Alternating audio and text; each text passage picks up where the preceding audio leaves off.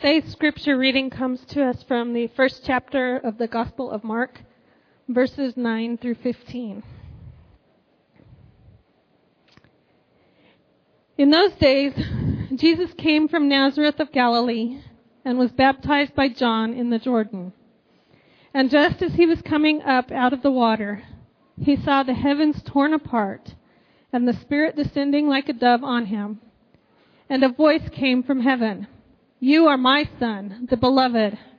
With you I am well pleased."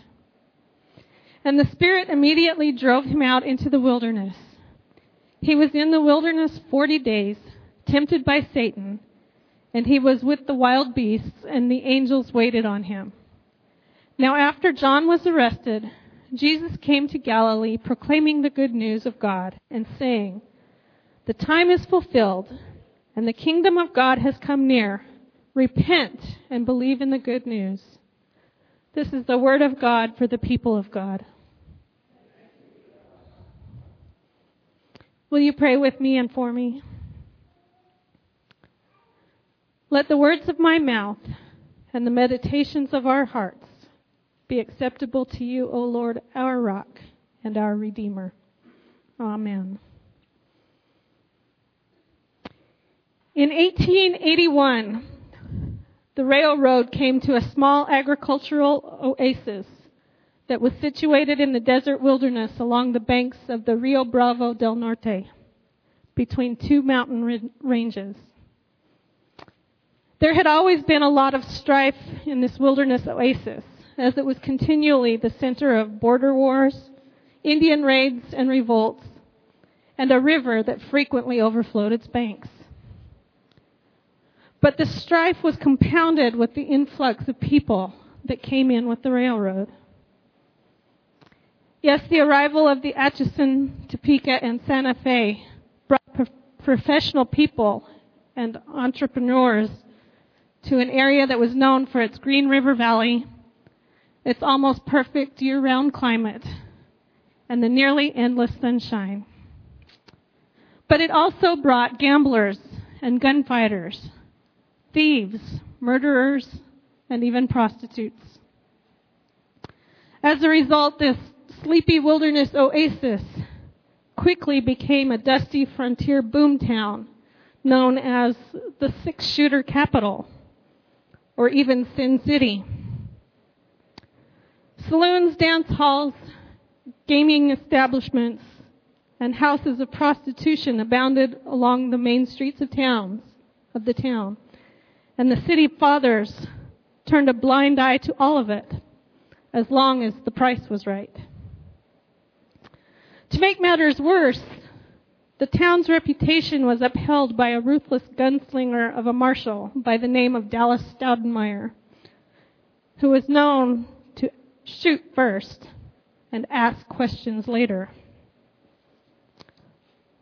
Fortunately for this growing city, a few brave businessmen stepped up at the turn of the century to defy the outlaw contingent, close down the houses of gambling and prostitution, and put El Paso on the road to a much better future. Today, this wilderness oasis along the banks of what is now called the Rio Grande is a bustling city, population of 675,000, in a greater metropolitan area of close to 3 million people. Because of the presence of some people who guided her through the temptations encountered in the wilderness 110 years ago, the desert oasis that we call home has been transformed into a beautiful and colorful city that can now proudly boast that it is the safest one in the United States. As the story of our city's history turns our mental focus to the desert wilderness, today, on this first Sunday of Lent, we turn our spiritual focus there as well. In Mark's gospel account of Jesus' time spent in the wilderness, it is extremely limited. Just 2 verses stuck in the middle of a 6-verse spread that takes us from his baptism through the temptation in the wilderness and into his pronouncement of what his life's work is all about. Mark tells us only, and the Spirit immediately drove him out into the wilderness. He was in the wilderness 40 days, tempted by Satan, and he was with the wild beasts, and the angels waited on him. From these 2 verses in Mark, we know only 5 things for certain. 1 is that the same Spirit that descended on Jesus at his baptism drove him almost immediately out into the wilderness. The second one is that he stayed there for 40 days. Third, Satan, wild animals, and angels were there with him. Fourth, we know that Satan tempted him. And fifth, we know that angels waited on him. There is no other detail in this short account in the gospel. So what lesson is to be gleaned from this brief account of the temptation of Jesus? Most easily, we can focus on the wilderness, as it's something that we're mostly familiar with. Webster defines this term as an area essentially undisturbed by human activity, together with its naturally developed life community. It's a lot of words to basically say it's a place that's only inhabited by wildlife. I think generally we can agree with this definition. We know it describes what the wilderness is. Just as we know, the wilderness was never a terribly friendly environment to begin with. And in times it can be extremely difficult and even life-threatening. When we are in this place, we expect to be tested and inconvenienced and to find danger and discomfort. What we may not stop to think about, though, is that the wilderness is also a place of spiritual danger. In the wilderness is a place where God's people are often challenged and where they have to struggle and suffer. The wilderness is the realm of Satan.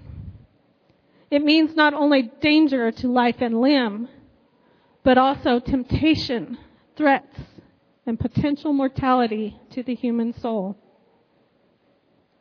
It was into this place of chaos and danger where Jesus was rather forcefully driven at the moment of his baptism. And this leads us to the second area of focus. Jesus listened to the Holy Spirit. He didn't question the message or the messenger, nor did he seek a way out of the situation. He just went, and he went with great faith and great trust. Jesus went into the wilderness with no expectations, no honed survival skills, and not even proven techniques to withstand the temptations that would come his way at the hands of Satan. In doing so, Jesus faced evil head on. He encountered the worst parts of this fallen and broken world. Yet he simply accepted the company that he was given and trusted in a promise of God's presence and protection. And this, I think, leads us to the lesson for today. God is present with us, and he is protecting us. You see, we all have times when we are in the wilderness of life, where we struggle with illness and disease, lost jobs, and other hurts. We encounter the darkness and the fear of things that we do not know and cannot control. We have experiences that are so painful that they consume our entire being when we know that God is silent and we think that perhaps he's even abandoned us. It is precisely then that Mark reminds us that Jesus has been there. He ventured to the front lines of darkness and violence through his own wilderness so he could meet us in the depths of ours. It is in these pits of despair and darkness where we find God's love and mercy revealed to us. He has not abandoned us. Instead, He's using these moments to transform us, to strip away everything that separates us from God, and to help us emerge out of the wilderness into the good news of the kingdom of God. Faith, trust, and perseverance. With these three things, 110 years ago, a few forward-thinking businessmen made their presence known in a boomtown filled with houses of ill repute. They changed the laws of the community and transformed it from an outlaw denizen into the bustling and vibrant city that we know today. Faith, trust, and perseverance. With these three things, one man was thrust into the wilderness of a broken and fallen world 2,000 years ago. He emerged victorious, changing our temptation and despair and transforming us with His grace-filled presence. Faith, trust, and perseverance. With them, we can be called out of the wilderness and into the knowledge that we are beloved children of the Most High God and heirs to His eternal kingdom, now and forever. Amen and amen.